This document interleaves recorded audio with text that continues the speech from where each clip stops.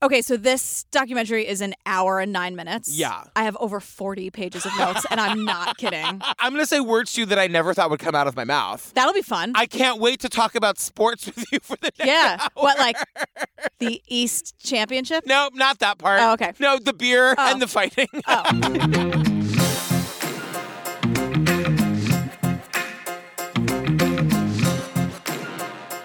Hi, Jillian Benzavalli. Hi, Patrick Hines. You guys, this is one of the only documentaries I made time to watch before recording day. It's pretty wild. You guys, Malice at the Palace, or Malice at the Palace, I say, and I'm obsessed. You've called it Malice at the Palace all day long. I'm here for it, though. You guys, if you want more Jillian and me, join us on the Patreon. We've got over almost 200 full ad-free bonus episodes. What are some of the series we've covered there, girl? Oh, I don't know, like The Jinx and Heaven's Gate and The Vow and Lacey Peterson and all that. Menendez murders, I'll Be Gone in the Dark, Night Stalker, Heaven's Gate, Tiger King, Lorena. All that stuff. Don't Have with Cats? Yes. And also, we're going to Broadway, right? Oh my God, we're going to Broadway. You guys, pay attention. If you have tickets to the Broadway show, Jillian's got to tell you some shit. Right. So it is now April 11th. It is rescheduled. If you had tickets. Today is not April 11th. No, That's the day of the show. The show, y'all, is April 11th. Here's the thing. If you got tickets, great. Thank you so much. We can't wait to see you. You have until October 31st, Spooky Day, Halloween, to reclaim those tickets. That's because you probably bought them a year and a half ago. And here's the deal. Jillian and I just do not want to play to an empty Broadway house. Right. So you got to confirm your tickets by October 31st or they are being released back for sale. Yeah, and then other people are going to buy them. Yes. Because people are refreshing the page. Tell daily. them how they do this. You should have gotten an email from the theater, from the Helen Hayes Theater, and you can call their box office. Second Stage is the company. Check your email, check your spam, or go call the box office and say, that's what my mom did. She called the box office. Yes, and if you need help, you can always email us at info@truecrimeobsessed.com as a last-ditch effort, and we will help you figure this out. But we are going to Broadway. We hired a Broadway director. We are Broadwayfying the shit. If you've seen us live, you've never seen us live like this. I mean, when I say dreams come true. I know. For real. So you have until October 31st, and then we can't help you anymore. No, but we will still love you, but we can't help you. Right. I mean, come on. Two things can be true. Right.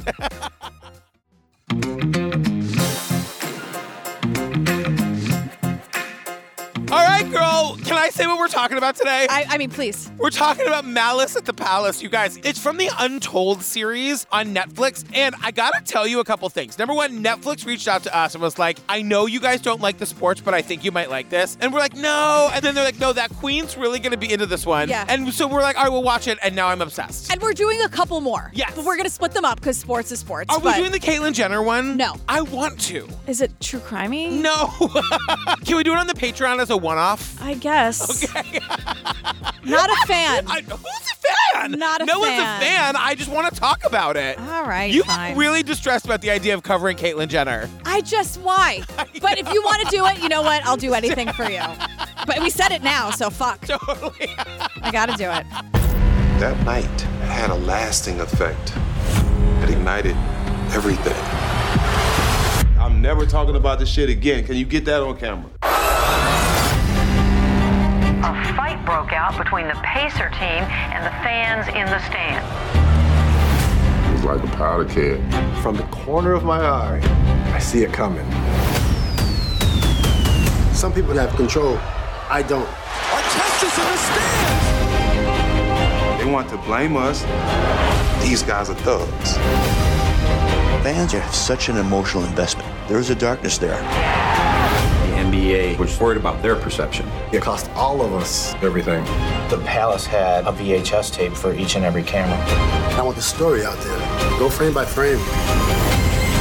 If you actually knew what happened, you wouldn't even be asking questions.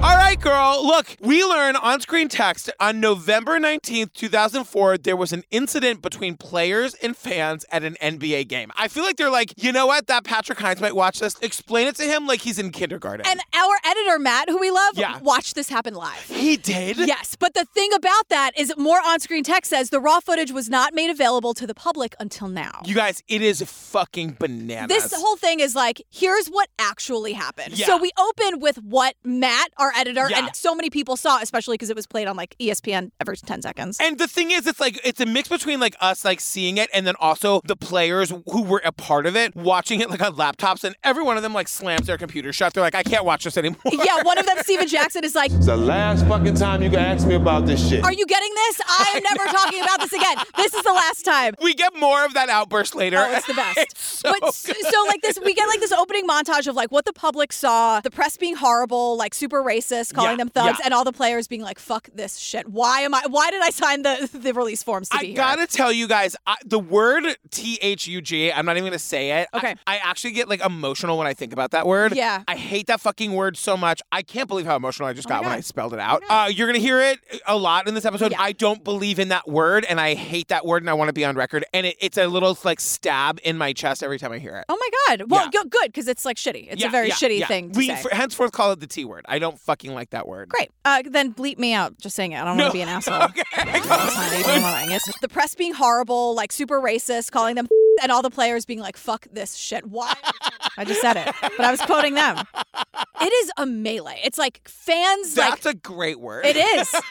Speaking of good words, melee. But these like entitled as fuck fans, which I'm going to get on my soapbox about later on, like and pouring we need like, some of these people, like popcorn and beer on players' heads. It's just like insane. Because it begins at the end. It like begins with the like players being dragged off the court during this fight. Yeah, and just this chaos and like people being taken away in stretchers, and I'm like, this is a sports ball. It's not the fucking Tonys. Calm down. Well, speaking of which, I was like, my first note is, oh my God, they're dragging these sports ball players backstage. I have backstage written everywhere. I think it's a locker room. Who knows? It's their dressing room. It's backstage. Totally. Henceforth. So we're like, our main people here are Jermaine O'Neal, Steven Jackson, and Meta World Peace, aka Ron Artest. Each one of them fucking hotter than the next. And Reggie Miller's here too. Yeah. The only adult in the room. Throw him in the only adult in the room is Reggie Miller. Totally. Let me say something about Ron Artest, Meta World Peace. Yeah. I was really this took about 20 minutes of Googling for me to understand. I was really concerned that this was a dead name situation, and I didn't want to be a dick about it. It's not really, because Artest has like tried to change his name to like Queensbridge after where he's from in New York, or like So Hood. Yeah. Now he is Meta Sandyford Artest. So he changes his name a lot, and I wanted to be sensitive about that. But Ron Artest was Ron Artest. They call him Ron. Yeah. They call him Ron Artest. They call him Artest. Yeah. Even the captions say Artest, like when he speaks. Can we just call him Ron because that's what they called him then? Yeah, but I just wanted everyone, like, I did my research. It's not a dead name situation. We would have been very sensitive to that. Yes, of course. And explain what a dead name is. A dead name is when someone changes their name, whether they're trans or they're just going through any kind of transformation, and you don't call them that because they're not that person anymore. Exactly. It's like the Caitlyn Jenner and her dead name that begins with a B. And we don't say that because she's Caitlyn now. Right. We don't like her, but we respect her name. See how all these things can be true at once? It's fun. We got to do the Caitlyn on the Pates. Oh, God. It's going to be a lot of this. It's going to be a lot of me being like, I don't like her.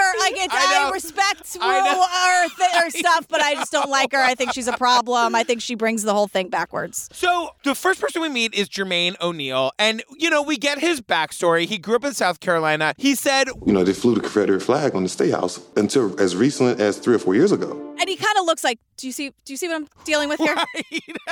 And he says, basketball was a safe haven for him. He was incredible at it. Here's how incredible he was. Yeah, in high school. He's a senior in high school. He's 17 years old. He says he's like, I got my driver's license like a week ago. Yeah. He is drafted into the NBA. Can we just talk about this for 1 second? Because they show a picture of him at his high school graduation. You guys, they're standing for the high school graduation. He's literally 1.5 feet taller than everybody else. Least. Like, it's unreal that a human being can be that tall. But his face looks like a 17-year-old.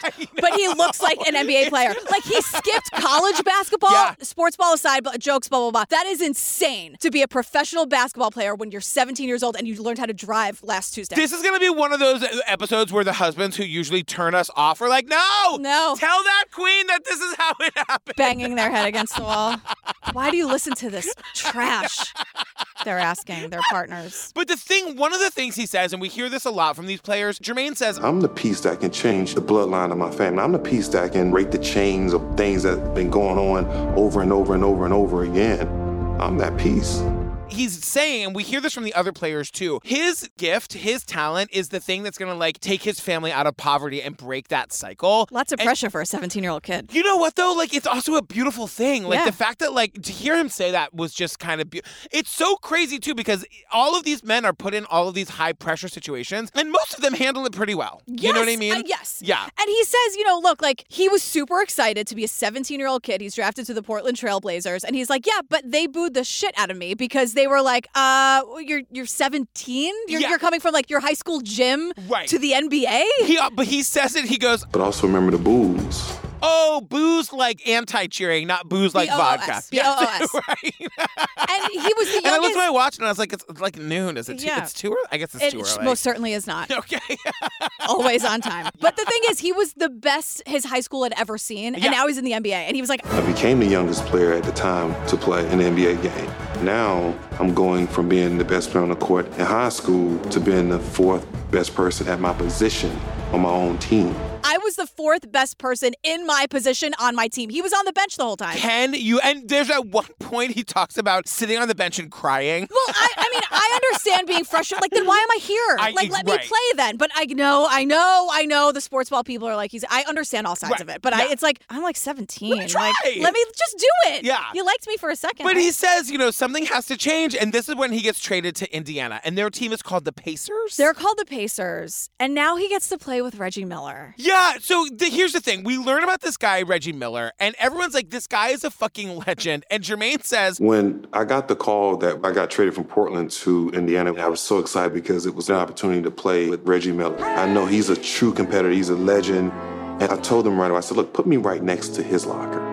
He wants to learn he wants to be a sponge next to Reggie. I get that and I appreciate that. I just thought, Jermaine, that's kind of like a prime piece of real estate. I know. How do you just get that because you asked for it? And at the time, like, Reggie Miller was a legend, so I'm sure everyone wanted to be next to Reggie. That's what I'm saying. Yeah. Like, also, we meet Reggie. He's gorgeous, but he's also so calm. The story that you guys are about to hear is so bananas. Yeah. And Reggie Miller tells the story in such a calm way. His energy and his aura is, like, infectious. And he's an incredible basketball player, but you know who's even better than Reggie? Larry Bird. His sister, Cheryl. Oh, no, really? Cheryl Miller is like a fucking legend, and Reggie is like, she's better than me. Oh, my God, oh, really? Yeah. Did she play in the WNBA? Yeah, and you see her at the end. Oh, that's his sister at the end? Sister, yeah. Oh. So we meet Donnie Walsh, who's the president of the Indiana Pacers, and he's like, Reggie was the guy that really put the Indiana Pacers on a trajectory they had not been on before.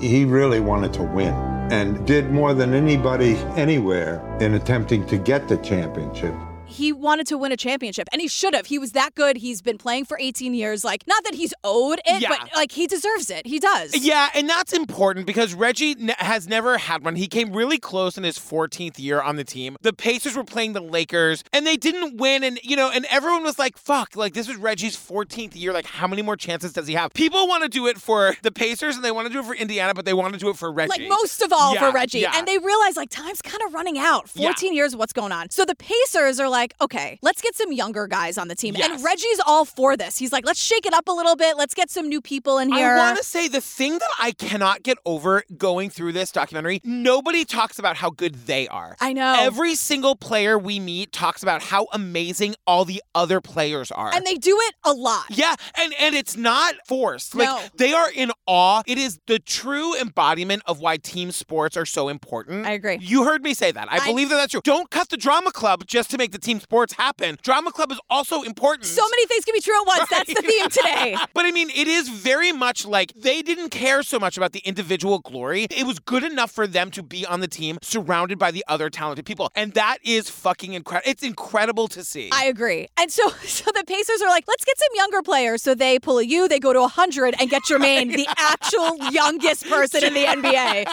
Reggie's like, okay, cool. Like, you got any 14-year-olds or that one's as young as they go? Reggie's like, shit, I do have a lot of pull around here. I say youngest, they get the 17-year-old kid. And the thing is, like, now Jermaine is 20. Yes. And he's still super young, right? But he's just like, they fucking gutted that team. And then we see him in an interview being like, 100% certain that you guys won't be disappointed at all. I think you'll be very, very happy that the trade was made because I can bring a lot to the table. I swear to God, I can do a good job. I promise I'll be good. Because he's never been a starter. And so now the Pacers are going to start him. And Jermaine's like, can you hold on for like 2 seconds? I'm no slouch. Like, I'm a hard fucking worker. Can you give me a second? I've been getting shit on by everyone for 3 years since I was 17. Just let me do it. Reggie says it's okay. Jermaine says something that I think is going to stay with me for the rest of my life. What? He says, You have to outwork people. Like, you just gotta be a savage. that is the words I live by. I wake up every single day a B- student. I just like work very, very, very fucking hard. Yeah. And like what I lack for talent, I try to make up for in work effort. Reggie had both. Right. So. Yes.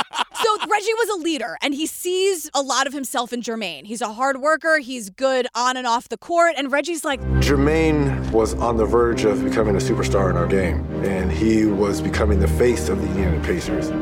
He's definitely showing signs that he can carry this franchise, and what I mean by that is not necessarily the numbers he does, but I think the leadership that he brings to a lot of the younger guys that are in here. and the thing is, because Reggie's like a genius, it's starting to happen. Jermaine's like killing it. Yeah, and Reggie goes, I don't care about the glory. I wanted to see these young guys do the bulk of the work, and I wanted my fucking championship. Hell yeah. So, like, Reggie's thrilled. Right now, Reggie's thrilled. There's a range, but today, right this minute, Reggie's thrilled. He's like, I can taste that fucking championship. I want it. I want it. But they need more rebuilding. Jermaine's amazing, but he can't do it all by himself, right? Yeah. And that's when Walsh, the owner, is like, look, my job is to try to like put players together who are going to be the Magic, like work really well together. It doesn't always happen in one season, but like that's what you're always aiming for. And I get that. Like you try to assemble a team that's going to be the greatness. Right. And they all have very specific roles. Yeah. So they want the best forward. Or the fullback. Or the best tight end. Tight end. Great. We nailed it. We did the basketball. We know that's football. Get off our backs. So they get Ron Artest, a.k.a. Meta World Peace. Yeah. And he's on the news throwing all this shade because I guess he was just on the Chicago Bulls. And he's like, it feels good to be here after a couple years in Chicago losing. It just was hard.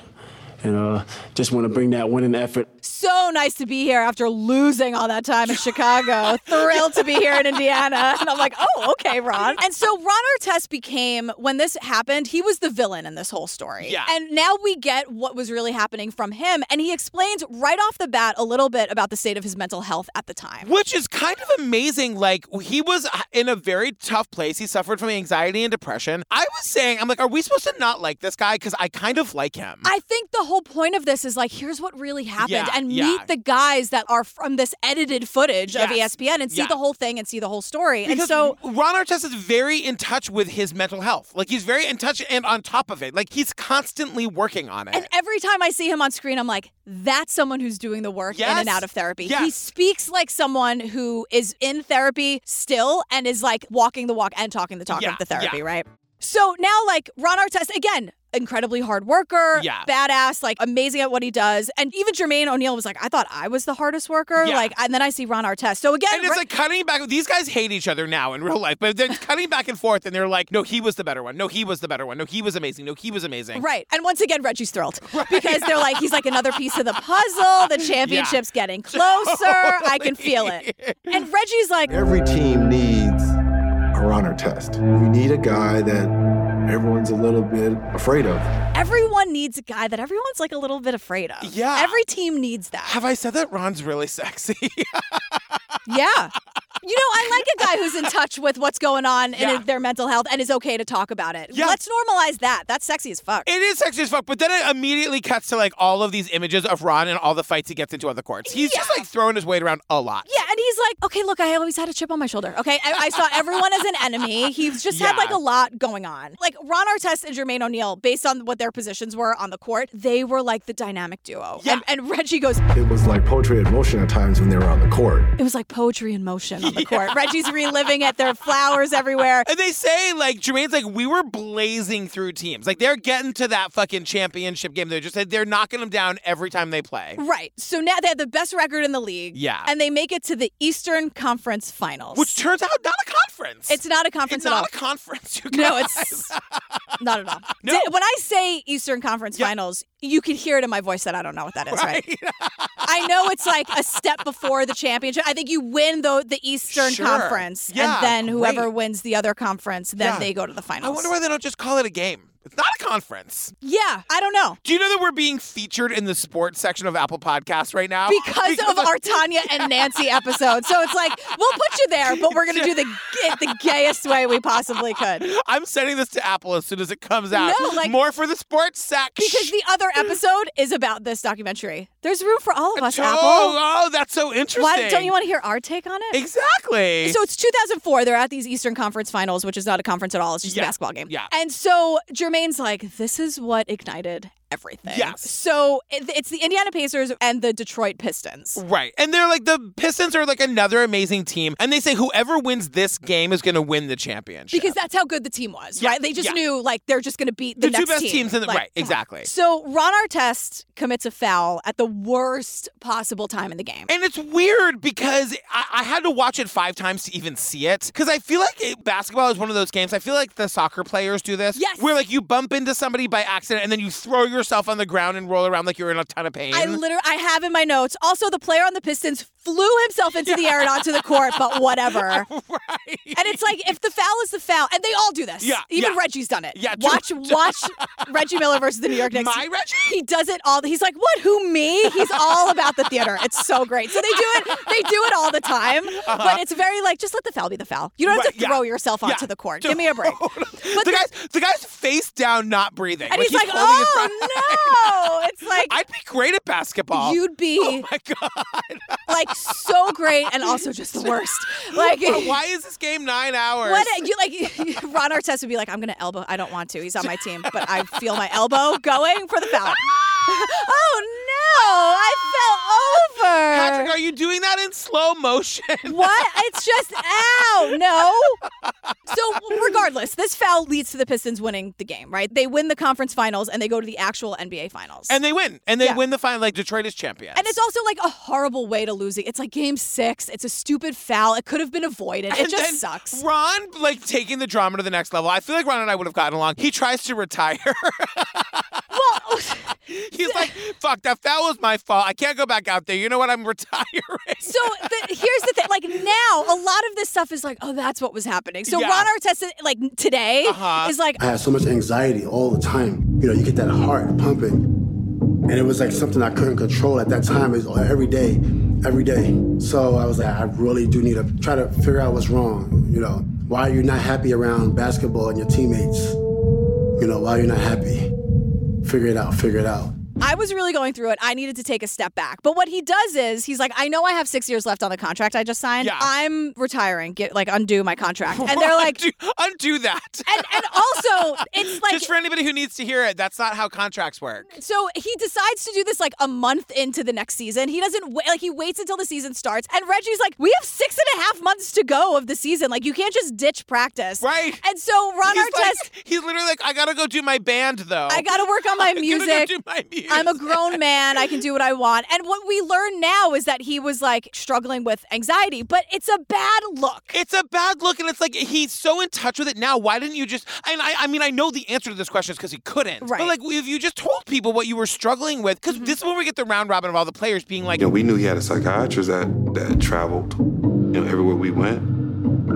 We knew he had sessions that he had to go with and have with her. We knew that much.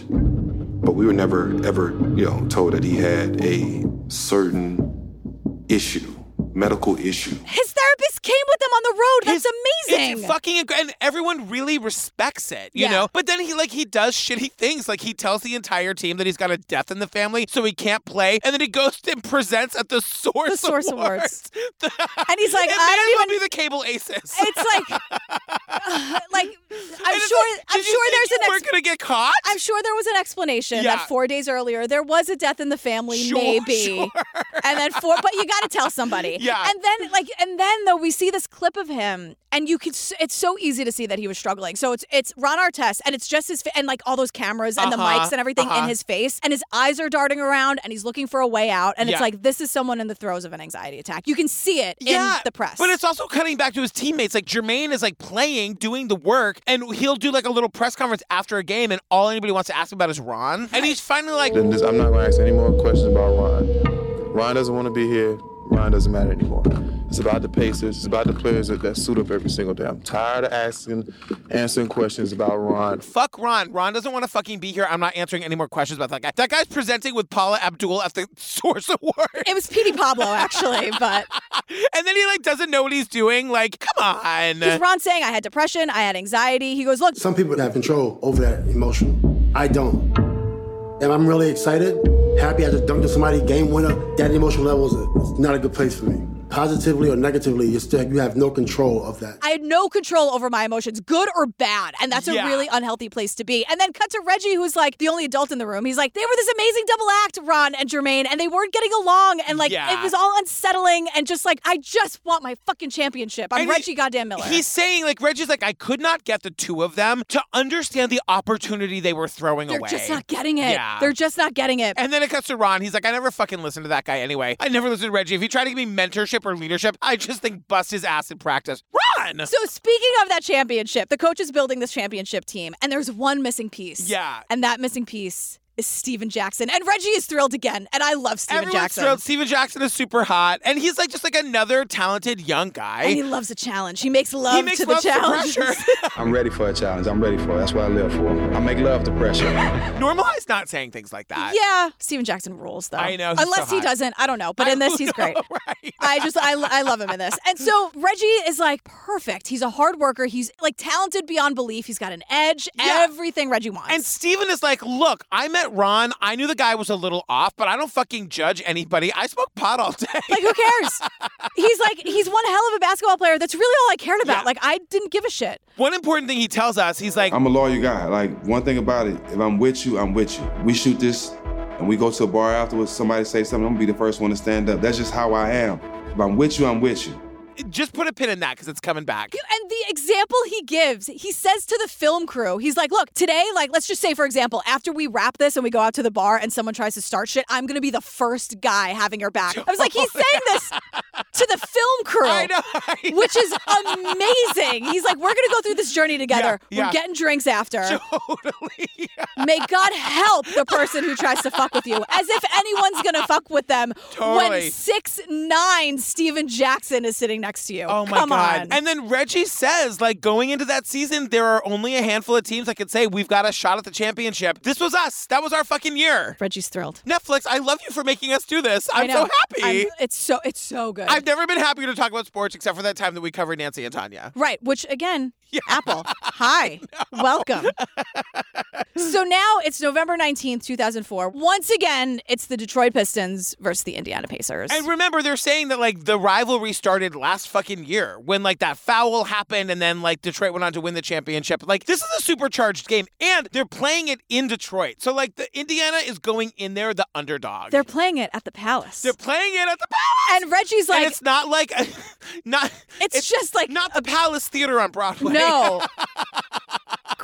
Quite a difference. It's a very different environment, you guys. And Reggie's like, don't get it twisted. We were there to make a statement. Like, we were there not just to play, but, like, totally demolish them. Then we meet Timothy Smith. He's the director of operations for the Palace, and he's very serious. But he also, like, makes some moves, Tim, because he's like... Anytime you put 20,000 people together for 4 or 5 hours, and they're drinking, the stage is set somewhere. Somebody's going to have an issue. There's going to be a problem somewhere. Yeah. Sometimes they're big problems, sometimes they're small problems. But it's like, Timmy? Yeah.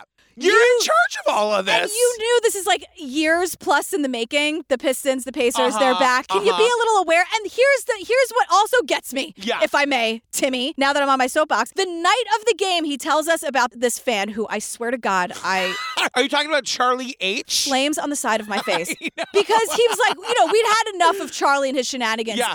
Charlie's a season ticket holder. And Timmy is like, we're going to take his season tickets away from him at that game. Yeah. But yet he lets Charlie enjoy the game even though he's pulling all this bullshit shenanigans. Yeah, and then I don't understand that. I don't understand this. I don't understand it either, but now we fucking meet Charlie. Boo. Charlie's How does that feel, Charlie? Boo! This fucking piece of shit guy. He says it was a Friday night. We didn't have to work Saturday, so it was kind of like, you kind of like enjoyed it more. You have a few drinks, you get to, hang out with, friends, kind of like treating myself. I was treating myself. Charlie, just say you want to get sloshed at the game. Just say it. Like, it's all over now. Just say you wanted to go get hammered. We're going to get to this eventually, but you know how we know it wasn't Charlie who threw the beer? He would never throw out a beer. He's got to drink every fucking ounce of it. Wait till we get to that piece of shit with the beer. Do you hear the low? Yeah. I'm not even yelling. That's how much I hate this guy.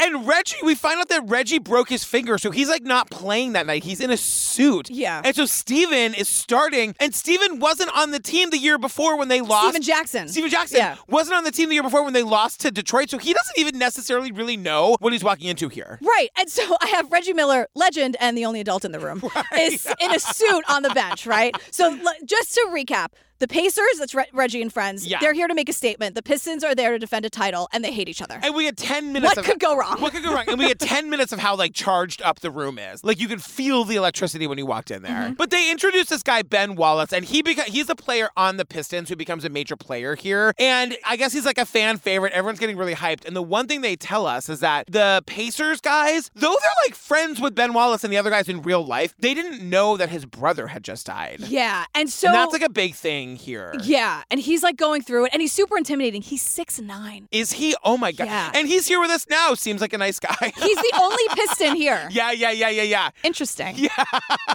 But I'm glad he's here to tell his side of it. Yeah. So the point is, everyone's bringing all of their personal shit to the game. Exactly. Right. And that's the bottom line. Yeah. That's the thing to know here. So it is sometimes it is a little bit about the rivalry. They hate each other. They're there to make a statement, defend it. But there's personal shit that everyone's also bringing to the court. So the game starts, and it's just going great for the Pacers. The Pacers are fucking dominating. Listen to me. It's like I'm fucking announcing a game. I was like, where? I have to ground myself. The Pacers are dominating?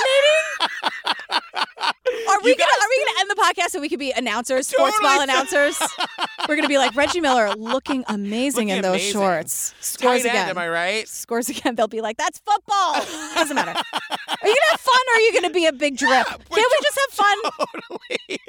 No. But they're doing amazing. They're up by double digits. Reggie says, because we were beating them down, the normal ticket holders were gone. They had left. So it was the people that were trickling their way down, that were probably already liquored up, coming on down to fill those seats. And all these drunken maniacs have filtered down. The season ticket holders, the diehards. Yeah. They've all filtered down into the seats right near the stage. What do you call it? The court. The court. The court. It's fine. But who stays? Charlie, the problematic Charlie, who's hammered for whatever reason. He's still there, hammered. Yeah, of course. Because the bar's still open. Charlie, I see you, girl. Right. Charlie, please. Charlie's hammered in the parking lot before the game. Please. So, all the hooligans from the upper level are coming down to the orchestra seats. The ne'er-do-wells. Yeah, they're coming down to the house seats. The house seats. Those are really expensive. Too expensive. But I see your point. So Charlie, the Detroit fan, goes on this rant. Oh, man, very disrespectful. The way they did it, the game was almost over. They had starters out there that was playing. They're up by 15, 20 points. He's like, it was real disrespectful. What he's trying to explain is, when you know you're going to win, you should kind of pull back and not be so aggressive and not showboat, right? Yeah. Is that a thing? It's a thing. Win by 1,000 is my motto. Well, here's the thing.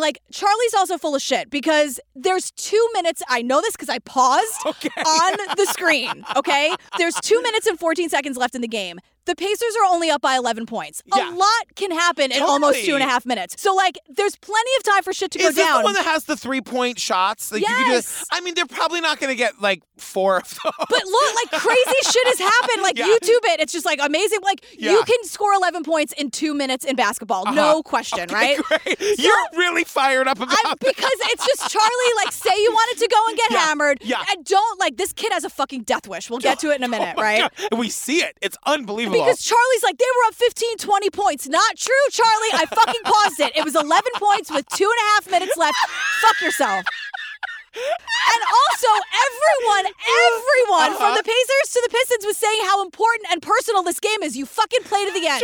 You think Reggie's gonna let you pull some shit and pull back? No. Absolutely fucking not. No. You play until the end. Charlie. It makes me crazy. You guys, she had to turn away and put her head between her legs. I couldn't even look at my notes anymore because his name is on it. You guys, I want Win by 1,000 merch. I want it. Shut up, Charlie. Shut up, Charlie. But now, though, here's what happens. Now it's 57 seconds left, and the Pacers are up by 15 points. So now it's like the game's over, right? Yeah. There's no way anyone can get 15 points in 57 seconds. And so Steven Jackson is guarding Ben Wallace, the 6'9" guy who just lost his brother and he's going through it. Yeah. And Steven Jackson is like, have you seen Ben Wallace? Are you going to talk to him? He's 6'9". Like, I'm not even going to do my job on the court. I'm going to play, but like, I'm not going to try to block him. Like, I'm not going to start any shit. And like, Steven Jackson had the right idea here. We can play hard. Reggie will be happy. You don't have to pull back, but you also don't have to go out of your way to start some shit. Don't do that. So Ron fouls this Ben Wallace guy. And Ron says he was like, He's going for a layup. And I didn't want to get the layup. So I pushed him. He was going to do a layup, and I didn't want him to make it, so I fouled him. Ron. I know. So then, I mean, and this is jarring to watch because Ben Wallace turns around and like shoves Ron so hard. These guys are huge. And they're so strong. And I mean, and Ron goes fucking flying. Like 10 feet I mean, back. it's I rewound it to watch it again. Right. And Ben says, he was like, look, even today, he's like, it was too hard of a foul at that point. If he's going to foul me, fine. Yeah. But it was way too aggressive for under a minute left in the thing. Exactly. Enough. And then Reggie is saying to us, like, you know what? A dust-up on the court is fine. Nobody cares. Like, all of that shit is fake anyway. But then Ron does this insane thing, and this is a thing I don't even know what it is. Ron, in response, doesn't go back and, like, punch Ben Wallace. He goes and lies down on the scores table. What is that? What's a scores table? It's where they keep score of the game. Oh, because I see that up on that big board with the numbers and the lights. Yeah, but I think they're keeping track of, like, who, where on the court, if it's a 3-point or whatever. I see. Ron is saying... At that point, I was ready in therapy. So I was practicing in real time. One thing was take 5, right? So if something happens, you're like, 1, 2, 3. Before you do anything, just count, because then you get more time to think. I was really upset, and I've learned in therapy, go lie down and count to 5. He's full of shit. That's not what he was doing. And he looks like he's showboating. He looks like he has his hands behind his head, and he's like... he is. Because while Ron Artest is laying down on this table, Ben Wallace is like throwing people... Like he's trying to get to Ron Artest. Yes. And his team is protecting him, and the refs are trying to do whatever. Yeah. And so when you see Ron Artest just like kind of kick back on the scorer's table, even Ben Wallace is like, that was worse than the foul. Exactly. Like that behavior, like that made me incensed. The other point that Jermaine makes here that's so important is that... The fans don't know the majority of us are actually friends. So they think that this is a real street brawl scenario. So however you react, they're gonna react. If you do this, what do you think they're gonna do? The fans are looking to their players, and whatever the players do, the fans are going to do. He explains it perfectly. It's perfectly explained. They're going to follow the lead of their team. And remember, they're in Detroit. The Pacers are outnumbered by thousands right now. Exactly. And then... and then it happens, ladies and gentlemen. This is why Reggie is such an amazing storyteller, and Steven Jackson. Yeah. So I even took screenshots. Oh so my that God, I could really? because I love this moment so much. And because then it's like fucking chaos down here, Tom, right? And I have Reggie... that like 10 times. Like in the 1,000 next 7 times. minutes. Yeah. Reggie goes... And out of the corner of my eye, I see it coming. Then Steven Jackson goes... Super slow-mo. Like it just, everybody was supposed to see it. That's how slow it went. Everyone was meant to see it. Like Yes, the universe was like, this yes. is going to be a moment. Like that's how slow it went. It's a beer being thrown from the stands, and it's like perfectly choreographed. Hits Ron Artest in the center of his chest while he's laying down trying to, quote, ground himself, right? And Ron doesn't even hesitate. Therapy goes out the window. He's like a fucking freight train. He like levitates. Yeah, He jumps over 5 people. He's got the longest legs. Unbelievable. He is now in the stands fighting with the fans. And I mean, he's like trying to find the guy that threw the beer. Steven Jackson's like, I went where he went. The most loyal guy you'd ever meet. He's, again, just leaping over. And then there's another beer thrown in Ron Artest's face. It looks like a bucket. Yeah. Like how much liquid came out of that thing. My God. I was like, how much was that beer? It was like $40. I would take a bucket of beer right now. And Steven says, that's the guy I punched. And we see him punch this guy. And every time a person gets punched that we see, it looks like they die. Right. It looks like a fucking video game and they're killing killing zombies. And now, like, fans and players and everyone's just beating the hell out of each other. And I'm like, no one thought to just leave. I know. Like, not a single person was like, you know what? Yeah. I'm going to call it a night. Charlie would have left, but he got more beer. He had more beer to drink. Okay, you know what? I know. But also, this is happening live. Like, Matt, our editor, was watching this live, and we hear the announcers saying, oh boy, what a sad scene here at the Palace. Excuse me. I know. This is a disgrace. Oh, what a sad scene here at the Palace.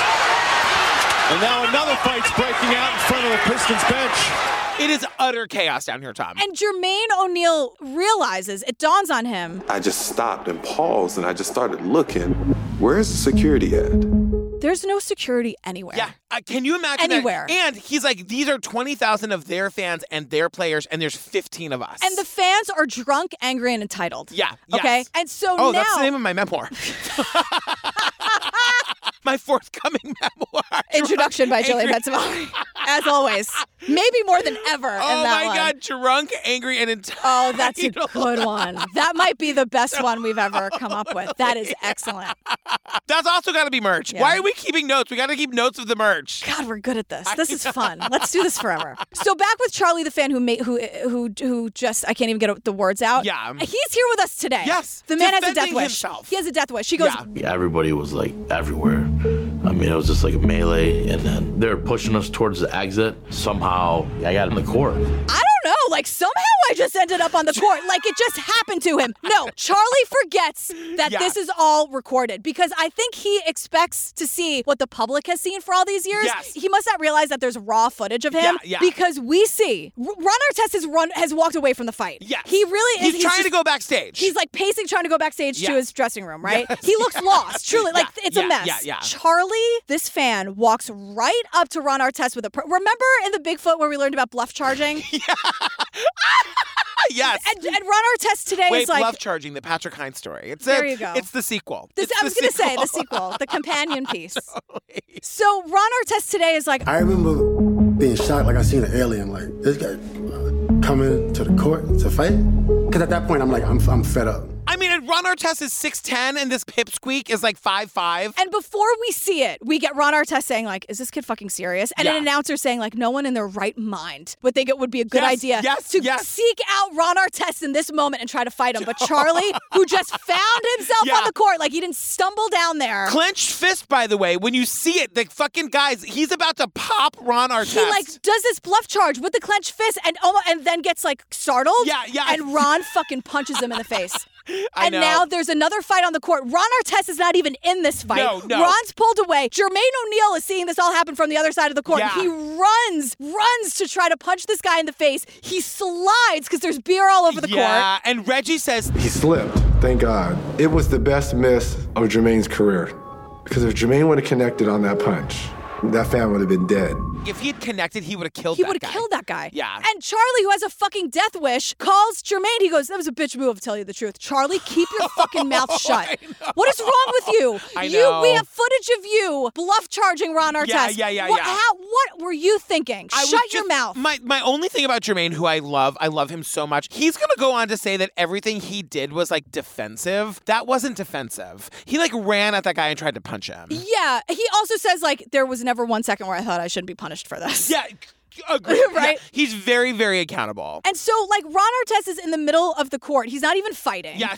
But then everyone shut up and pull over. I can't even believe you're behind the wheel right now. We hear what I'm going to call, hands down, the best 911 call we have heard to date by a long shot. Wait, describe it, because I don't remember it. Oh, my God. So we get here, again, screenshot so I can read it. Oh, my God. They pick up, hello, 911. The caller says, somebody needs to come down to the Palace and hurry up. And the dispatcher goes, okay. And the caller goes, they're fighting, ma'am. And 911 goes, the fight between the players. And the caller just goes, hurry up. And 911 is like, all right, we have people on the way. And the caller once again goes, please hurry up. Hello, 911. Somebody needs to come to the Palace and hurry up. Okay, we do have that out there. The fight between the players. Hurry up. Okay. When she goes, hurry up. Like, I'm going to say it slow and loud so you can understand me. I made Mike watch that 15 times. Hurry up. So this is where we see them again going through that gauntlet, trying to get backstage, where everyone lines up with their water, their Gatorade, their beer, their popcorn to dump it on these people. This is disgusting. Yeah. First of all, like, who the fuck are you? I Who know. acts like this? I know. The entitlement of it all. It's a fucking basketball game. Yeah. But also, like, the anger. If you really look at the people, the anger and the rage they have. And they're all hammered, too. You know what I mean? And it's like someone could have been killed. Yes. And They're covering, one of the guys getting Ron out of there is covering his head with his hand because he's afraid someone's going to throw a fucking rock or something at him. They're trying to get the chairs loose. Yeah. I was gasping. Steve was like, what is going on over there? I'm like, you just have to watch this. This is insane. And it is also, like, incredibly upsetting to see all of these black men get, like, drinks poured on them. Yes. It was a mob. And it was very upsetting to see this happening to all of these black men who are literally like, so it's just the team versus, like, Everyone all here. of the Indiana, Well, all you of the know what? Pistons. They held him off. You know? They did. So we're in the locker room, and Ron is now, like, scared of seeing Jermaine, because even though Jermaine came to Ron's defense, Ron is like... And the whole time, like, oh, Jermaine's gonna kick my butt right now. Like, the whole time, I'm like, I didn't want to see him. I knew he was gonna be pissed, because it's all about winning for Jermaine. And they get in there, like, they, like, charge at each other. I can't even imagine what it must do to, like, your level of energy and your psyche. And Jermaine, like, I legitimately live in fear of getting yelled at, getting in trouble. Like, I really feel that, like, stress when I'm in a situation like that. I feel like Jermaine is kind of like that, too, because he's like... Then the police comes in and trying to grab me to take me to jail. And I'm still, again, I'm on survival mode. I'm like, look, I'm not going with you. I am getting on this bus and getting on that plane. I'm going home. Reach out to my lawyers. Girl, I am not coming with you. I'm getting on that bus and getting on that plane, and you can reach out to my attorneys. Good day. Good day. I said good day. And good for Jermaine for being like, I'm not fucking coming with you. No. Are you serious? Jermaine would have been killed if he had gone. Are you kidding me? Yeah. So now it's all over the news. It's disgraceful. And the thing is, Are you not going to say the best word I've ever heard in a documentary? Hooliganism? Yeah.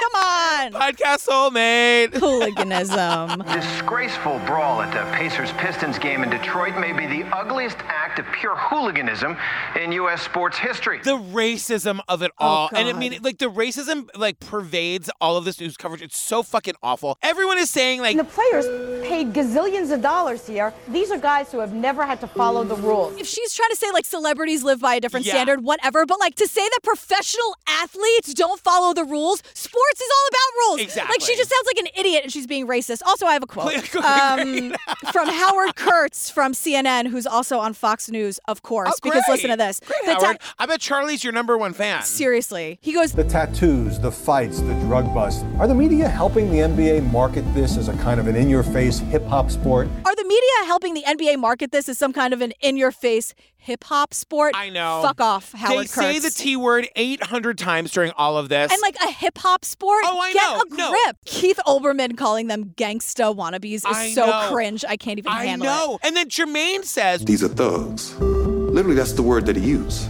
And everybody else signing off, yeah, you know, it's rap music and this. Well, they're not saying that when hockey is beating the hell out of each other for decades. Like, And fights this in is the hockey thing. is part of the game. Right, and like there's just something about like white men beating up each other is just kind of civilized, you know, whereas like these black men beating up each other, they're barbarians and like it's just so wild. Yeah, you know? or it's like, all right, like on the ice, it's like, okay, fellas, that was good. You know, get the gloves back on. But here they just let them happen. Like And they just also, let it happen. I mean, I don't know how I know this from hockey, but I do know this, that like in hockey, they live for the fighting. All they want to do is get back out there and beat the living shit out of each other. There are players that they call like enforcers, where like part of the thing, like they're good players, but also like you don't want to mess with them because they're the fighters. And they'll hold grudges for seasons at a time. These basketball players are like, we don't actually want to fight. Like, it's just a show. None of us actually want to fucking do that. Right. It's just not like that. Here's the whole thing. The NBA is very concerned about how this is going to affect business. So what they want to do is put all of it on the players, hold all the players accountable, and not hold any of the fans accountable. Like, they want to say this was all started by the Pacers. All these three players are the ones that are responsible for this. And it's mostly the Indiana players. Like Ben Wallace and a couple of the Pistons also get suspensions, but like Ron Artest is suspended for the rest of the season. This happened in November. Basketball is from October to April. Yeah. So like the whole rest of the season. Steven Jackson, 30 games. Jermaine O'Neal, 25 games. And the punishments are unprecedented. And that's the point. They want to make an example out of these guys. This is where they tell us the basketball commissioner guy never saw the unedited footage. I never had a conversation with David Stern about it. The narrative was based off a edited conclusion on ESPN. Wouldn't you want, as like the president of the thing, let me see it all. Of course. Ask a question. All they care about is protecting the organization. Right. And this is where we meet the DA, because the DA is like, fuck this, I'm holding everybody accountable. DA Dave. Yeah, DA Come on, Dave. come on down, DA Dave. Join the party. Hey, ba-da-ba-ba-da. He's kind of awesome, because he's like, I want to watch every fucking minute of the video. He's like, There's a lot of work that went into this. It's going to be a very long investigation, probably more complicated than even a murder, because you have so many witnesses. There's over 1,000 pages of police reports. Unlike most crimes, we had so much footage from different angles. It's a lot of work, you guys. This might be more complicated than a murder. Okay? Please back off. I have a lot of footage to go through. but eventually they're able to isolate images of the people that they're looking for from the stands. Yeah, and Dave's like, there were some fans who just loved it. And I'm like, you could say his name. His name's Charlie. Right. And he loves it. But the big thing is they're looking for the guy that threw the beer. Oh, God. And the thing is, DA Davis, like, we got images of him. We couldn't, like, get a good shot of him. We couldn't figure out who it was. But the more I watched it, the more I thought maybe I knew that guy. This guy's name is John Green. He Yeah. used to date DA Dave's neighbor. Used to, because I can't imagine anyone No. spending 5 minutes with this guy. So John Green Yeah. threw the cup that hit Ron Artest that like started this whole melee, Yeah. right? As much as John Green loves this, that's how much I hate John Green. Does Yeah. that make any sense? Yeah. Because there's audio of John being questioned. Yeah. And he's like, am I in trouble here? Like, what's going on? The cops are like, no way, bro. No charges at all. No charges, girl. But then he goes on and does like a local news. Take your hat off. John, he's wearing a baseball cap. Take your hat off. He does a fucking local news interview. We see the video of him throwing the beer. We see him throw the beer. He is so smug. I It's know. disgusting. And the fucking interviewer is like, what would your answer to the question, did you throw the beer be? And he's like, At this point, I'm no oblate. you know, I'd have to say no oblate. Which just means don't talk, you idiot. Where's John Green today? What's the John Green update? Well, he had a criminal record before this. Shocking. Oh, and when they actually take this guy to court, he gets charged with 2 like felony assault charges. He's crying. Good Did you for see him. him crying in court? Good. Fuck you, John Green. Good. So like every other fan got like fines, costs, probation, but John Green actually got charged with assault and battery. Yeah. And like, Jermaine is telling us, Jermaine, the basketball player, is just saying like after the criminal part of this whole thing, I went through the process of appealing my suspensions. A federal judge who then saw every camera angle said I had the right to do what I did. If the basketball commissioner had taken the time to see what actually happened, these guys wouldn't have gotten in trouble. Right. And the legal battles were nothing compared to what the NBA did to them. Right, exactly. And Reggie's just saying like that one beer changed everything. It cost all of them a lot of money and a lot of time. And it cost Reggie the championship. He doesn't get his championship and he retires at the end of that season. Mm-hmm. But then Ron Artest asks to be traded. He was so ashamed he like couldn't face Jermaine anymore. He was like, I can't wear that Indiana jersey because I was wearing that Indiana jersey during the worst moment of my life. So Yeah. Ron thinks it's like better for everybody to be traded. But Steven and Jermaine are like, are you kidding me? You started this. Like, you fucking started this and now you're abandoning us. Like, we're still here. Like, let's go through this together. Yeah. And so then Ron Artest changes his name to Meta World Peace. And everyone's making fun of him. And I think it's super rude. It's so rude, but the even ruder, Ron goes on to be on the Lakers and win a fucking championship. I know. I mean, this is the thing. Like, Ron started this fight. He abandoned his teammates. And, when he wins the championship with the Lakers and he sits down for that interview, he says as much. And the thing is, like, all he wants to do is talk about Jermaine and Steve. Yeah. It's exactly what you were saying, just like talking, giving everyone else the credit. Yeah. You, my friend, are a champion. How does it feel? I was supposed to get one with Jermaine and Donnie and Larry and Jamal Tinsley and Jeff Foster over there in Indiana.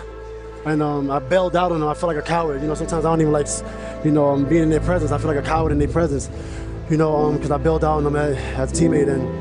And then I get a championship. Like, confetti's on the ground. So, He's on the court. He's still out of breath, I right? know. I think this is amazing. And the guys are like, cool, Meta, can we talk about this game? You just won.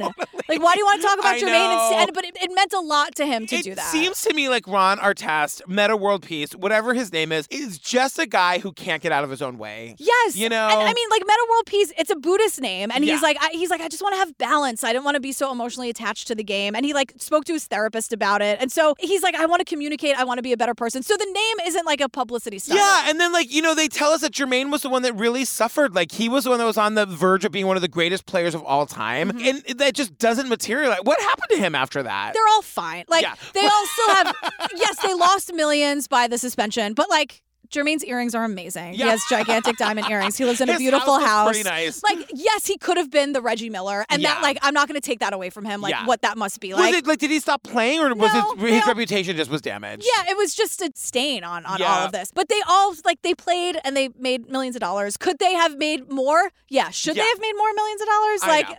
And then it cuts to Steven, and this is like the moment from the beginning. I don't know what the interviewer asked him, because like he clearly agreed to do this interview. And he was cool. He's going to defend the guys if someone tries to start shit at the bar. But then all of a sudden, Steven is losing his shit. And he's looking at a camera like behind him over his shoulder, and he's like, It's the last fucking time you can ask me about this shit. I don't want to talk about that piece of shit motherfucker who threw that beer.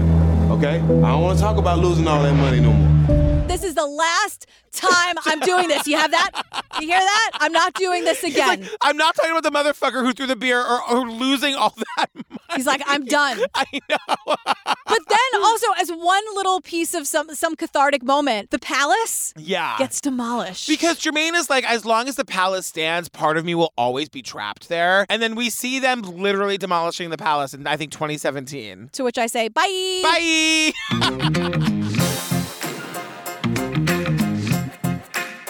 Oh my God, girl, we did it! We did Malice at the Palace. I fucking love it. It's so Netflix, good. I will take your suggestions anytime. We said no, and then they're like, I think you should think about it. And we're like, okay, we'll do it. Yeah. I was super excited.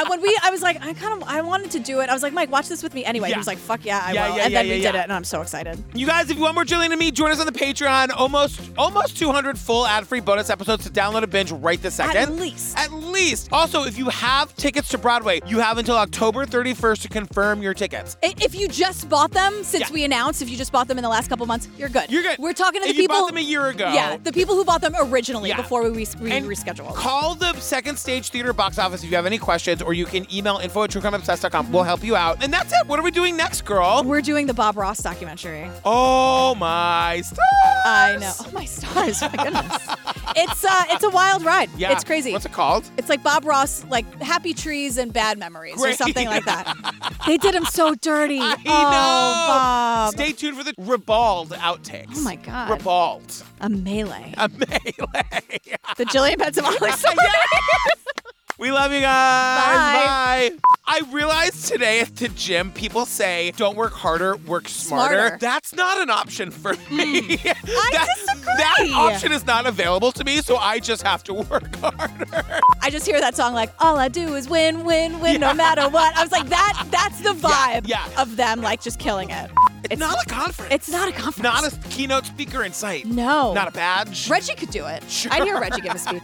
But he's like, no. They're only winning games because I'm there screaming at the top of my lungs for 3 hours. Yes. And if I wasn't there, You'd they'd lose. have nothing to show for it. Right. And I'm like, buddy, get a life. Get a fucking life, buddy. They're playing this song, The Final Countdown, and that song just irks me. I can't explain it. No, I it know makes sense. You don't have to. We speak the same language on that. It gets right under my skin. Uh-huh. And I hate it. And I know.